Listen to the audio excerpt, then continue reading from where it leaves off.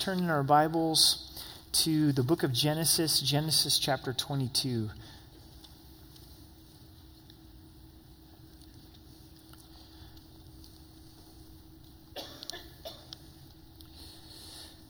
This is a really powerful chapter that we're going to be looking at tonight. God speaking to Abraham and asking him to offer up his son Isaac. So let's pray together. Father, we thank you for the powerful portrayal of obedience in the life of Abraham, his willingness to surrender all, even his only son, his loved son, and place Isaac upon the altar. We thank you how it points to Jesus willingly laying down his life and surrendering. And God, we just ask that you would come and that you would instruct us, that you would teach us, and that you would move us to a place of fresh surrender with you. We know that the battle is always the choice of our will. And so God, would you move us to that place of sweet surrender to this evening? In Jesus' name, amen. Surrender is a constant battle in our relationship with the Lord, really fighting our will for the will of the Father. And what we find in Abraham is this very powerful picture of him being willing to surrender his son Isaac to the Lord. So as we begin tonight, examine this question in your own heart and your life. Is there anything that you're withholding from the Lord? Is there anything that you would say, this is more in my hands than placing it in God's hand? Have I trusted the Lord with all of my heart and not leaning upon my own understanding? Because God wants to take the things that we love and for us to surrender them upon his altar because of our love for him. Also, in this, we see an amazing portrayal of God's love for us as it points to Jesus laying down his life, the only begotten son. Isaac is the only begotten son, and Jesus is the only begotten of the Father who was laid down so that we could receive the love of God. This is the seventh and last appearance that God has with Abraham, the seventh time that God speaks to Abraham, and the last recorded time. Abraham has just received the promised son Isaac.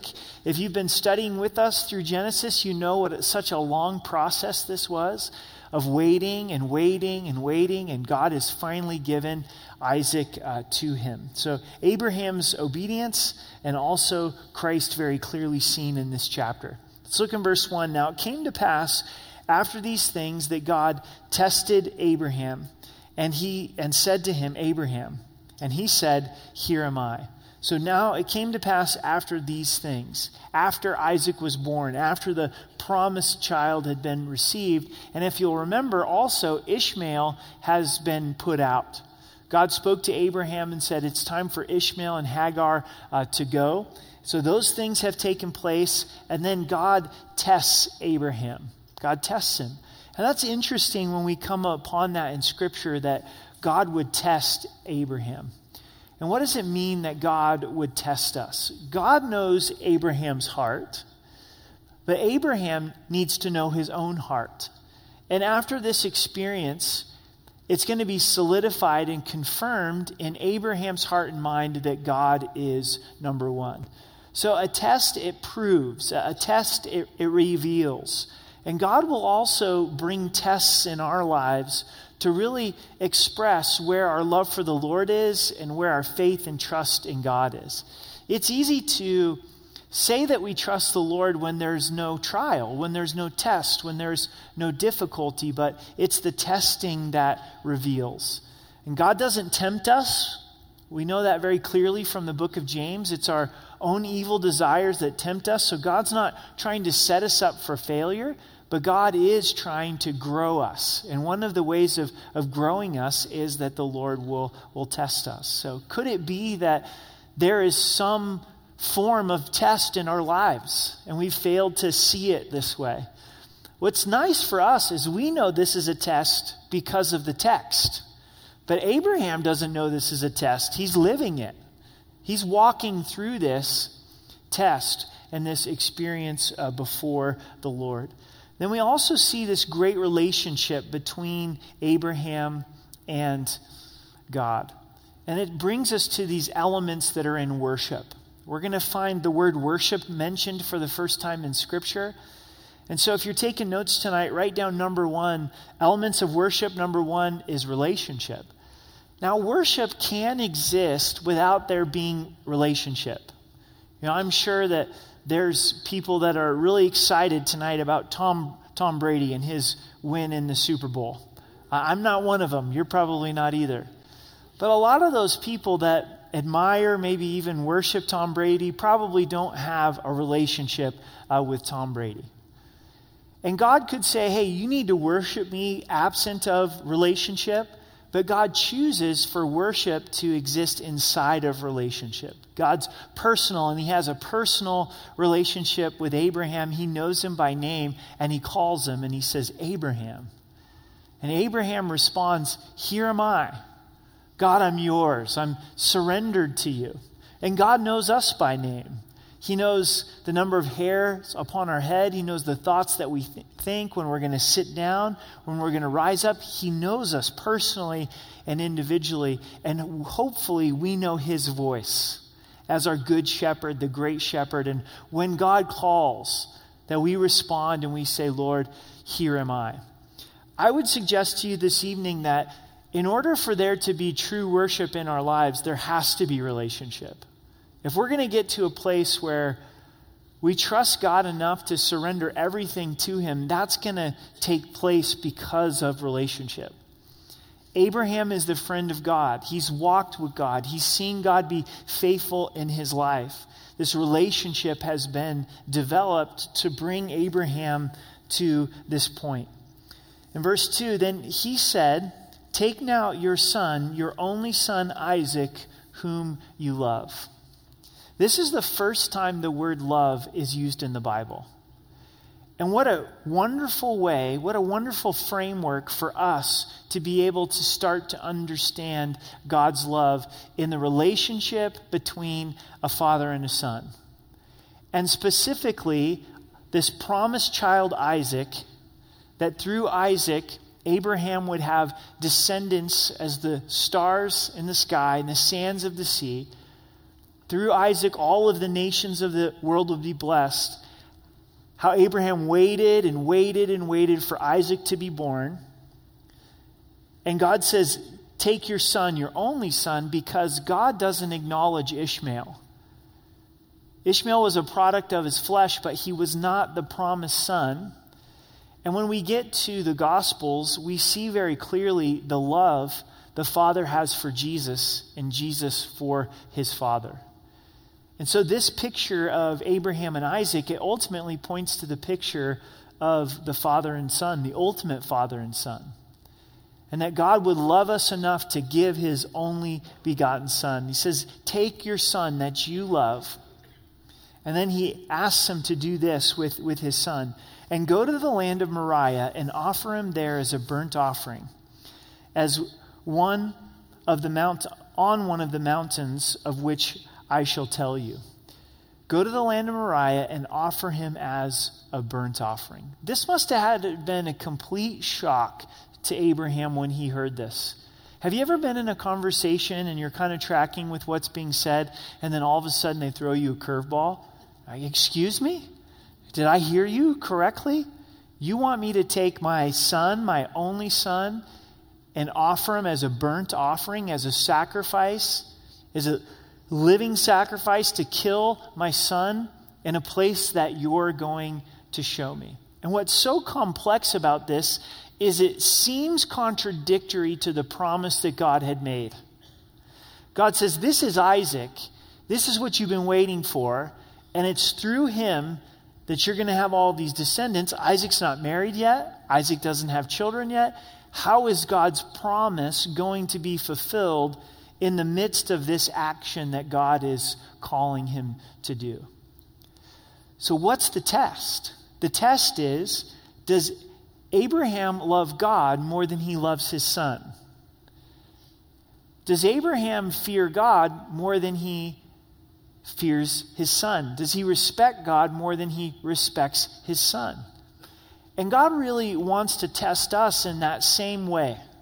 To say, here's the things that you love, and do you love me more than these? And this blessings that he pours out into our lives, it's easy to look to those people, to look to those things, to look to those blessings and begin to worship them more than we worship the Lord. And in times, God's going to test that because he loves us. And he's jealous for us in the sense that he wants to be our first love. The way a husband and wife would appropriately be jealous for each other's affection, God says, I'm not content to be number 2 in your life. I need to be number 1. So will we take the things that we love and will we put them upon God's altar? Will we trust God enough to say, God, here's my spouse.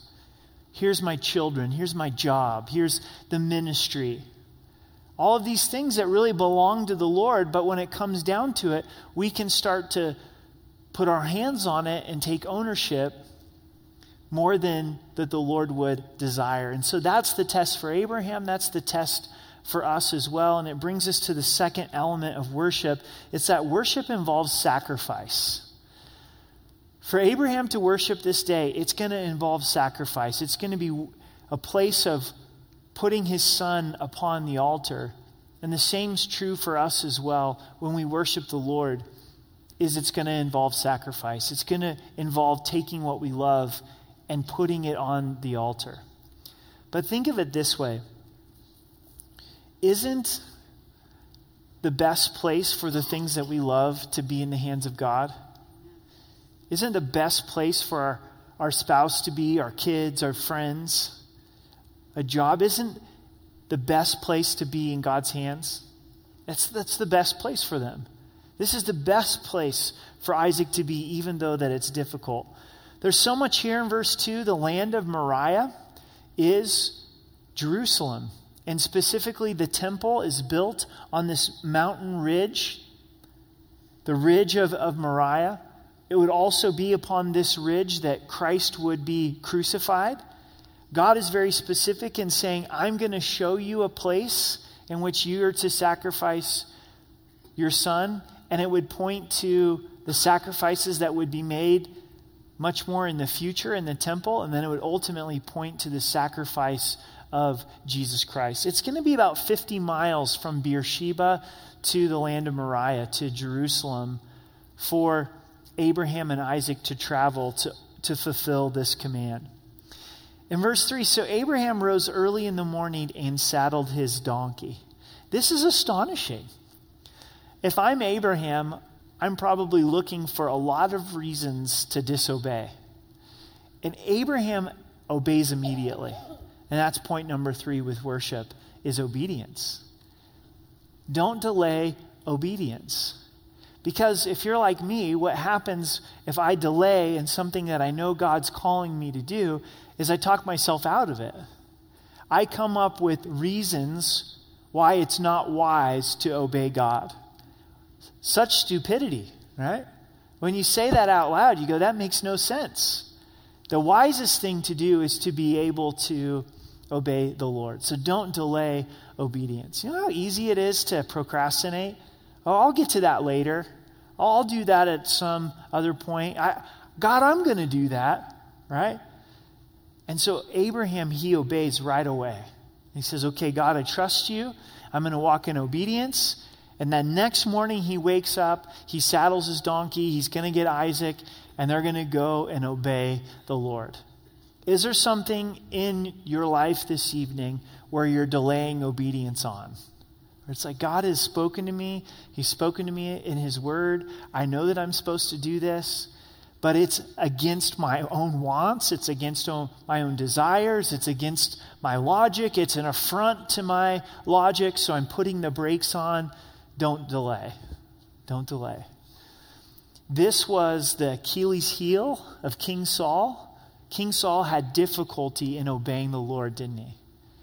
He would choose to disobey the Lord. And Samuel the prophet comes to him and says, to obey is better than sacrifice. So there comes a point where God's saying, I just want you to do it. I just want you to walk in obedience. I'm not necessarily interested in your fancy sacrifice if you're not going to obey me. I want you to walk in obedience. Sometimes obedience is the greatest sacrifice that we can give to the Lord. And we're never going to regret walking in obedience. Doesn't mean it's always easy, but it's always worthwhile. And God's plan of obedience is much better than our plan of disobedience. Amen? And Abraham understands this about the Lord. He's able to trust God at this point in his journey and say, okay, I'm going to obey right away. And took 2 of his young men with him and Isaac his son. And he split the wood for the burnt offering and arose and went to the place of which God had told him. Takes 2 young men, takes Isaac. We don't know how old Isaac is at this point, but he probably is not an 8-year-old. He's probably into his teen years or even a little bit older at this point when God calls Abraham to do this. They bring the firewood for the all offering, but they don't bring an animal because Isaac is to be the sacrifice. Then on the 3rd day, Abraham lifted his eyes and saw the place afar off. Is this a coincidence that it's the 3rd day? Not at all, because Christ was risen from the dead upon the 3rd day. Christ was delivered on the 3rd day, and Isaac is going to be delivered upon the 3rd day. Sees the place in which God wants him to offer Isaac. Abraham said to his young men, "Stay here with the donkey, the lad, and I will go yonder and worship, and we will come back to you." 4th thing about worship is that it involves faith. Abraham expresses great faith here. Did you catch it? He says, we're going to go yonder and we're going to worship and we will come back to you. Wait a second, I thought he's going to kill Isaac on the altar. That's the plan. And this is what's written in Hebrews 11, verse 17. It says, by faith, Abraham, when he was tested, offered up Isaac. And he who had received the promise offered up his only begotten son, of whom it is said, in Isaac your seed shall be called, concluding that God was able to raise him up, even from the dead, from which he also received him in a figurative sense. So Abraham believed that if he's to offer his son Isaac, that God was going to raise him from the dead because Isaac was the promised child. So here he is conflicted going, how is this going to work out? If I have to kill Isaac, but Isaac's the promised child. So he believed and trusted that God was going to be faithful to his promise and raise Isaac from the dead. Now we need a point of clarification. Unfortunately, in the sick and twisted, perverted world that we live in, don't think that God wants you to kill your kids, okay? There's just too many people that get twisted in their head and the enemy takes advantage of it and they think the best thing that they can do is to drown their kid in a bathtub. This is God dealing with Isaac and God dealing with Abraham in a specific moment in time, but this is not God's command, Genesis to Revelation. God's command, Genesis to Revelation, is that we would love our children, that we would protect our children, and it's not the heart of God that you would kill your children. I'm sorry that I've got to say that, but we need to be clear on that. I don't want anybody to read Genesis 22 and get it all messed up in their head and go, well, God was calling me to sacrifice my child. So Abraham believes that if he kills Isaac, that God is going to raise him from the dead because of God's promise. And then let's focus on this word worship. It's the first time the word worship is used in the Bible. There's something called the principle of first mention. When you see a word used in the scripture for the first time, it unlocks the understanding for us. It shows us what worship means. The word worship means to bow down. The idea of worship is that you're bowing down in adoration and you're bowing down in surrender. And Abraham shows us a wonderful picture of worship here. And he puts it in his own words. He understands what God is after, that God is after his worship, and that God is going to be worshiped by being his first love, being his number one. So he's going to go to this mount, the Mount of Moriah, and he's going to worship the Lord by offering his son Isaac. And the essence of worship for us is expressed in a song but it's not fulfilled in a song. What do I mean by that? Because we can sing a song sometimes without having our heart and life surrendered to the Lord. But then there's other times where we're a living sacrifice to God. We've placed ourselves upon his altar, and that song is a reflection of our lives. We've coined our time of singing as worship, and it is, but worship doesn't begin when the song starts. And hopefully it doesn't end when the song stops. Amen? So worship is a lifestyle where we're touched by the mercy of God and the love of God. And we're saying, my life doesn't belong to me. And just as Abraham put Isaac upon the altar, we take what's valuable to us and we put it upon God's altar. We take our own lives and we put it on God's altar. And this is what Paul was speaking about in Romans 12, where he was exhorting us to be a living sacrifice to the Lord. To willingly lay our lives down before God and say, God, here I am, everything that I am, everything that I quote unquote own, every relationship and every blessing that you've given to me, God, I surrender it to you. And that's worship. That's worship. Paul also got the essence of worship when he got saved. And God confronted him and said, Saul, Saul, why do you persecute me? Why do you kick against the goads? And Saul responded by saying, Lord, what do you want me to do? And he meant it.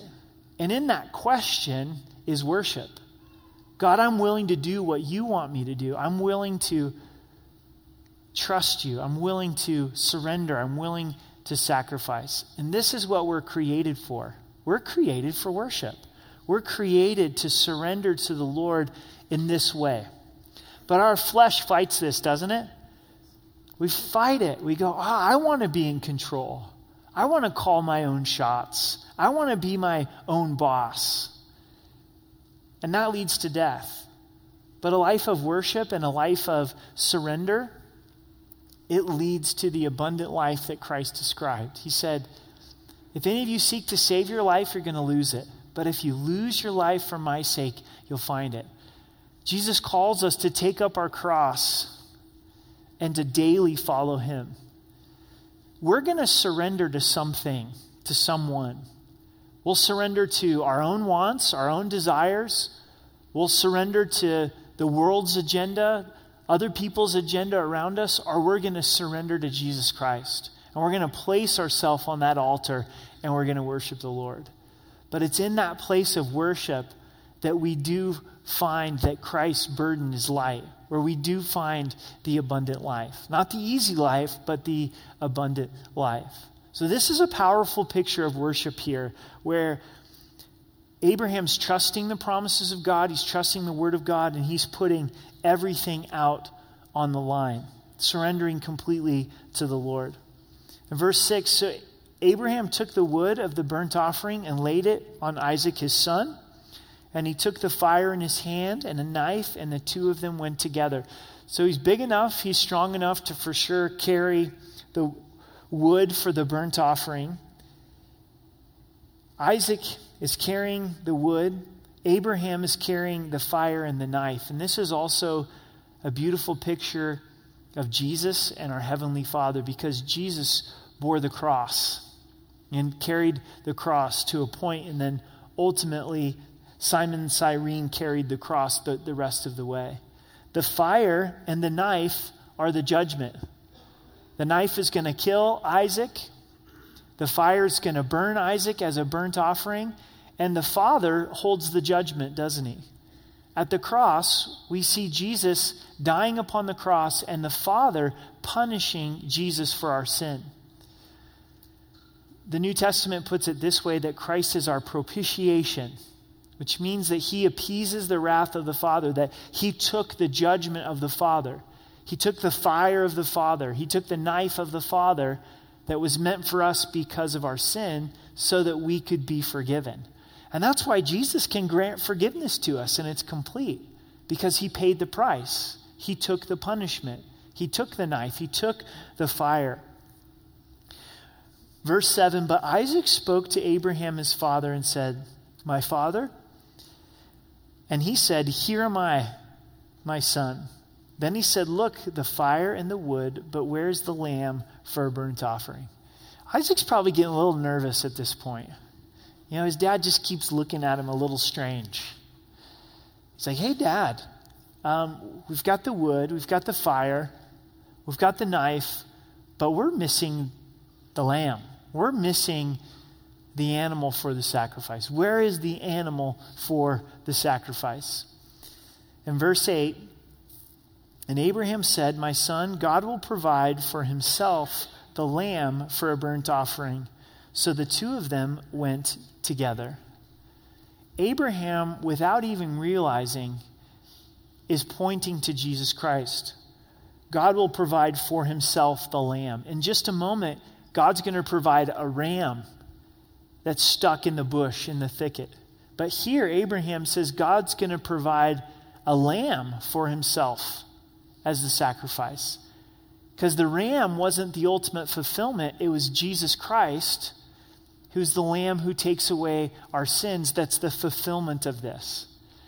One of the things that's really exciting about the scriptures is in the New Testament, we have New Testament principles, but in the Old Testament, we've got Old Testament pictures. Don't you love pictures? I mean, pictures are powerful. Pictures oftentimes change our lives. I think that's why we're seeing in this generation the power of a video. A friend of mine sent me a text a few weeks ago. He pastors in Portland, Oregon, that he just wrote a book and that he asked, "Hey, can I send you a copy of the book?" And that got my attention a little bit, but then I happened to pick up a tweet from him today, and they did a little video trailer of his book.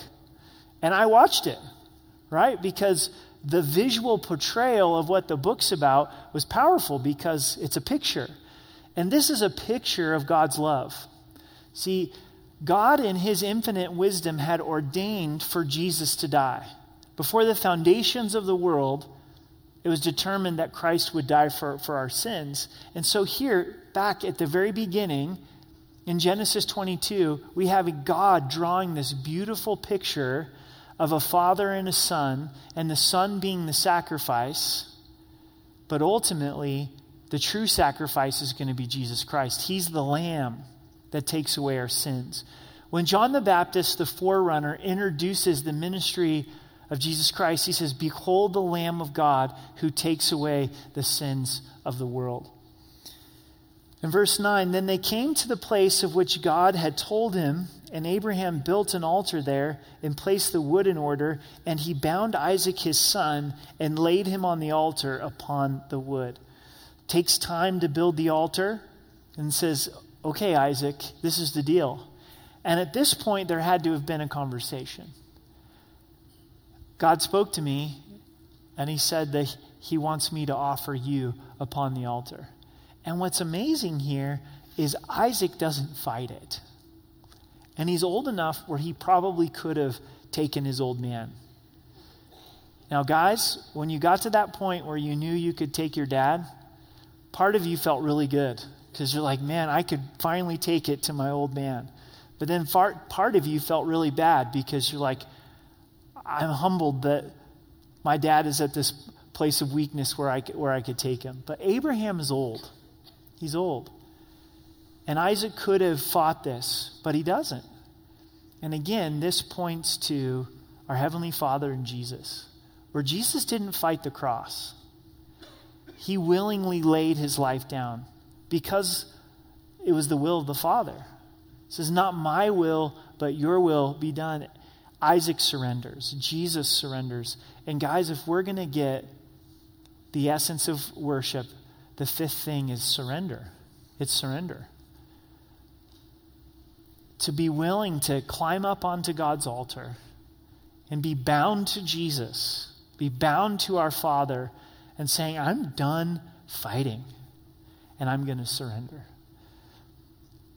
If I'm honest with you this evening, the days that are the most difficult for me in my relationship with God is when I fight his will.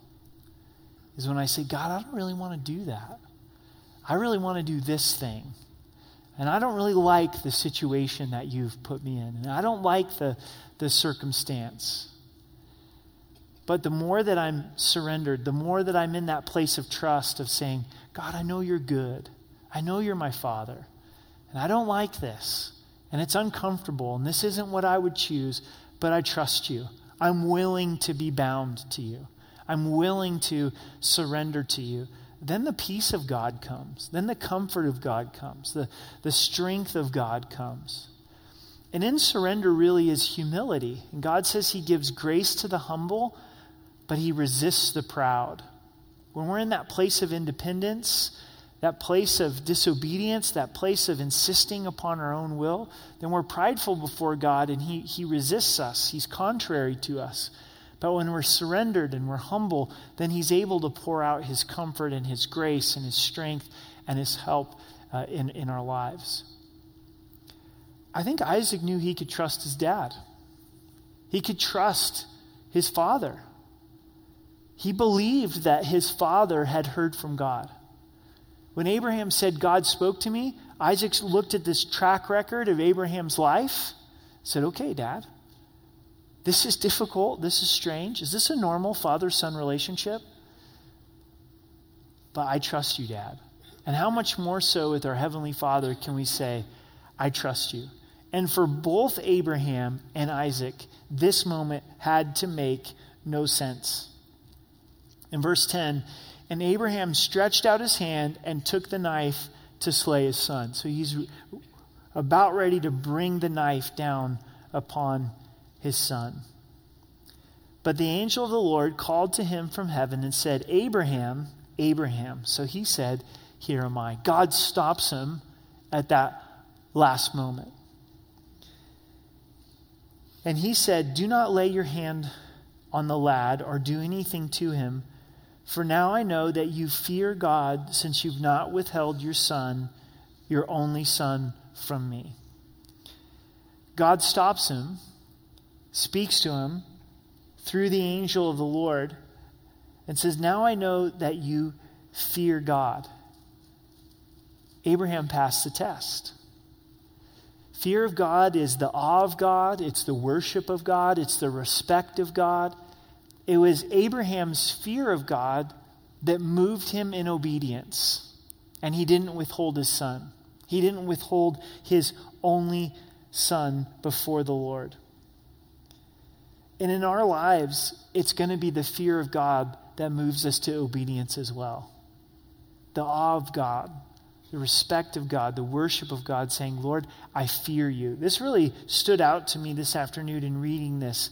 For I know that you fear God, for I know that you worship God. In verse 13, then Abraham lifted his eyes and looked, and there behind him was a ram caught in a thicket by its horns. So Abraham went and took the ram and offered it up for a burnt offering instead of his son. What a huge moment of relief for Abraham, for Isaac. Isaac's laying there and hears the angel speak, going, whew, this was a close one. Thank you, Lord, right? And Abraham's going, wow, this was a close one. I'm so thankful that I didn't have to kill my son and sacrifice my son. And they look over in the thicket, and there's a ram that's caught in the thicket. Not a lamb, but a ram. This is definitely God's hand, because I don't think rams just naturally get caught in the thicket. They're strong animals. The Lord set this up for Abraham. So he takes the ram and offers the ram upon the burnt offering. And what a sweet moment of worship that would have been for father and son. To say, we know we're surrendered to the Lord. Abraham could say completely, I'm surrendered to the Lord. Isaac could say, I'm surrendered to the Lord. And Abraham called the name of the place, the Lord will provide. As it is said to this day, in the mount of the Lord it shall be provided. The Lord will provide. God provided a sacrifice. God provided the ram. And in this mount, a sacrifice is going to be provided. And we follow this forward in God's plan of providing a sacrifice. As later on in Israel's history, there would be a lamb that would be slain for a family on Passover.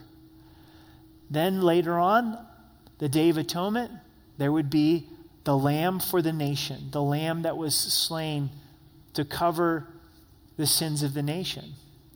All of the lambs that would be sacrificed on this same mountain in the temple, ultimately leading to Christ as he was crucified on this same ridge in the land of Moriah, there in Jerusalem, God provided.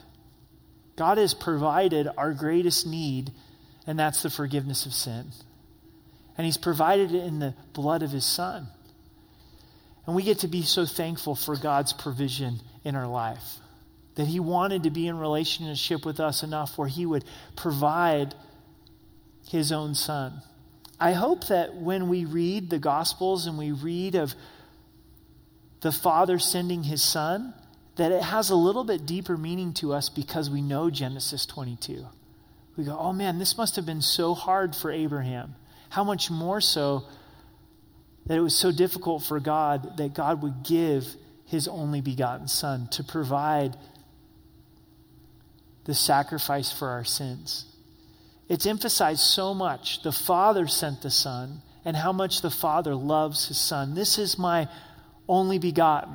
This is my beloved Son in whom I'm well pleased, because God wants us to realize how much this sacrifice is worth, how much the provision is worth, how much God loves us that he would provide his Son so that we could be forgiven and have eternal life. Do you think we can trust the Lord? Absolutely. If he can provide for our salvation, for forgiveness, for everlasting life, we can trust him. We can trust that he's going to be faithful in our lives. Verse 15, the angel of the Lord called to Abraham a second time out of heaven and said, by myself I have sworn, says the Lord, because you've done this thing and not withheld your son, your only son, blessings I will bless you, and I will multiply your descendants as the stars of the heaven, and as the sand which is on the seashore, and your descendants shall possess the gate of their enemies. God says, because you love me more than anything else, because you did not withhold your Son from me, I'm going to bless you. I'm going to multiply you. Your descendants will be as the stars of heaven and the sand of the seashore. They're going to possess the gate of their enemies. In church, you're never going to regret surrendering to the Lord completely and walking in obedience. Now, this doesn't mean that God's going to give you every earthly blessing, and if you obey the Lord, you can count on your income going up 50% in one calendar year. You know, that's not the way that the Lord blesses. He may choose to bless you monetarily. Sometimes he does, and hopefully we honor him in that. But God's blessings are much deeper than the physical. It's in our spiritual, it's in our relationship with him. And in the core of our heart of our hearts, do we believe this? Do we go, you know what? The best life is a life that's surrendered to the Lord. And I can't outgive God. And being surrendered to him and not withholding anything from him, that's the best place for me to be. And it puts me in the place to receive God's blessing. Not this name it and claim it weirdness, but to be where the Lord would have me to be and to be in close relationship with him. But the world tells us, well, if you follow God, you're missing out, right? Husbands and wives, if you stay faithful to each other, oh, you're missing out. Singles, if you walk in sexual integrity, you're missing out. You know, if you put Christ first and you spend time in the Word and serve the body of Christ, serve brothers and sisters in Christ, you're missing out. What are you doing at a Bible study on Wednesday night? You could be doing something that really profits you. You could be working more and making more money. You could be at the gym and you could be working out. And don't you know that your kids need to be spending this time doing homework? Why in the world do you have them at church on Wednesday night making cardboard boxes? You know, the kindergartners to fifth grade had boxcar night, where they take cardboard boxes and build their cars, and they're having a movie night down in the summit room, and your neighbors are watching you load up your boxcar and going, I thought you were strange. That doesn't look like a school project to me, right? Where are you headed? Rocky Mountain Calvary? It's Awana. What in the world's Awana? You want to do Awana? Weird. you know? Why are your teenagers here on a Wednesday night studying the Bible? Don't you know that they could be doing more Algebra 1 and Algebra 2? I mean, how in the world are they going to succeed if they're not home doing their homework, right? And sometimes we're bombarded with all of this and we're thinking, man, it really doesn't make sense. Why am I putting all this effort into a relationship with God? Why am I surrendered to God? And the biblical truth and what God is affirming to Abraham is, Abraham, you're not going to be on the losing end of this. And at the end of our lives, no one ever says, man, I regret walking in obedience with Jesus Christ. I regret my life being surrendered to Christ. I regret walking in his ways. At the end of our lives, it's always, man, I regret all of these sinful living, these selfish choices, and I'm so thankful by God's grace that he's put me in this direction. So the best thing for us is a life that is surrendered to the Father. Please hear this. I know it's not the most easy life, but it is the most meaningful because it's glorifying to God. It's where true substance lies. This weekend, when we get into the end of John chapter 6, it's been quite a journey, 3 weekends into John chapter 6. But Jesus looks at the multitudes as they leave, and then he looks at the disciples and says, do you guys want to take off as well? He's basically saying, guys, do you think this is worthwhile? And Peter says, you alone have the words of life. Where else will we go? Where else will we go? Is Abraham on the losing end of this? Absolutely not. And God's saying, look, I want to affirm your obedience. And I think that that's what the Lord would encourage us in tonight. Don't get weary. Keep going. Keep surrendering to the Lord. Keep walking in his ways. In verse 18, in your seed all of the nations of the earth shall be blessed because you've obeyed my voice. How is this fulfilled? Because Isaac then has Jacob. Jacob has 12 sons, which become the 12 tribes of Israel. Jesus comes from the tribe of Judah and is the specific fulfillment of this promise. And through Jesus, all of the nations of the world will be blessed. Abraham's blessed to the point of Jesus coming through his lineage to be the Savior of the world. So Abraham returned to his young men, and they arose and went together to Beersheba, and Abraham dwelt at Beersheba. It must have been a long 3 days as they were traveling to the land of Moriah, roughly 50 miles. Abraham knows what's in front of him, but what a joyous journey home to Beersheba as they're walking together in complete surrender to the Lord, God sparing Isaac's life. And you know something? Something solidified in Abraham. God's number one. As much as I love Isaac, and he's my promised son, and here I'm an old man, and I get to be a dad, I belong to the Lord. I love the Lord. The Lord has my first allegiance even over the love that I have for my son. The end of the chapter focuses on Abraham's brother. It says, now it came to pass after these things that it was told Abraham, saying, indeed, Milcah also bore children to your brother Nahor. And then his children are listed there. And I'll let you wrestle with those names. I'm going to spare you the pain and me the embarrassment of me reading those to you out loud. But focus on verse 23 and you'll see Rebekah. And Rebekah is going to be significant because Rebekah becomes the wife of Isaac. The parallels between Christ and Isaac in this chapter is they were both promised. Both were the only begotten son. Both walked on the same mountain. Both surrendered completely to the will of the Father. And both were delivered from death on the third day. Abraham displayed his heart for God by not withholding his only son. God displayed his heart towards us by not withholding his only son. So God has surrendered what is most valuable to him, and that's his only son. And then God demands in response that we would completely surrender to the Lord, that we would completely surrender to him. Paul masterfully lays this out in the book of Romans. And for 11 chapters, he delves deep into the grace and the mercy of God poured out in the person of Jesus Christ. Then he asks us to respond, and he says, "Therefore I beseech you, brethren, by the mercies of God, that you offer yourselves as a living sacrifice." Based on God's mercy, his grace, his steadfast love, his unconditional love that doesn't change, then what is our logical response is for us to completely surrender to the Lord as a living sacrifice. When we know the love of God, when we know the grace of God, the mercies of God, that will move us to the place of surrender.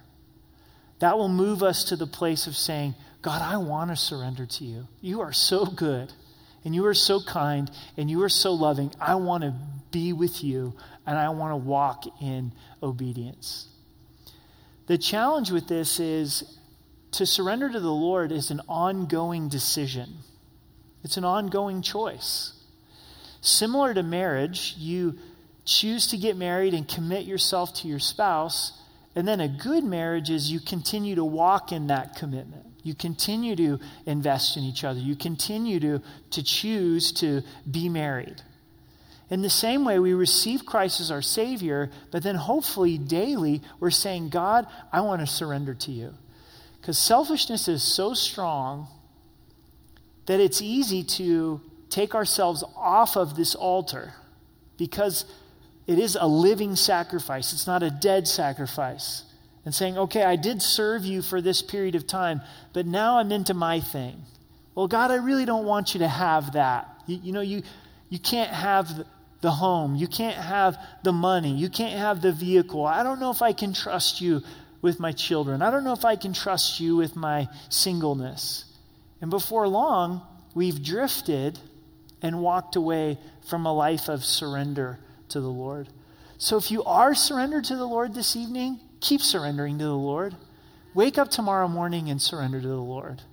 A week from now, surrender to the Lord. If you're still here 7 years from now, or 70 years from now, if you're really young, keep surrendering to the Lord, right? And then for some reason, if tonight's study, God's word, moves you to say, you know what? I am not surrendered to the Lord. May we choose to put ourselves on the altar to be a living sacrifice to worship the Lord. Guys, it's not just about showing up and hearing Bible studies. It's not just about getting up every morning and doing our devotions, as important as that is. It's not just about dropping a tithe check in a box. It's not just about choosing to serve in some capacity. It's much deeper than that. It's an issue of the heart of saying, God, I love you because you love me. And I'm surrendering to you. I'm worshiping you. And as we hear the word, to respond to the word as a living sacrifice. And say, Lord, I'm putting myself upon the altar. And the surrender is difficult, but it's sweet. It's sweet. So many times in my life, when I am not surrendered to the Lord, I can just feel my soul start to lock up. And then when I get to that place where I stubbornly finally surrender to the Lord, I feel my soul unlock. And I'm like, oh, why did this take me so long, right? I wish I would have gotten this a few days ago, a few weeks ago, a few months ago. Oh, God, I'm going to surrender to you. I'm going to be this living sacrifice.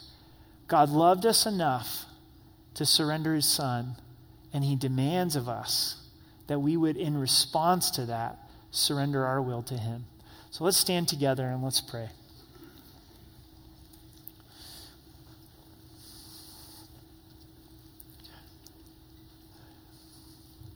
Father, we thank you for loving us. We thank you for your mercy, for your grace, your endless pursuit of our hearts through the gift of your Son.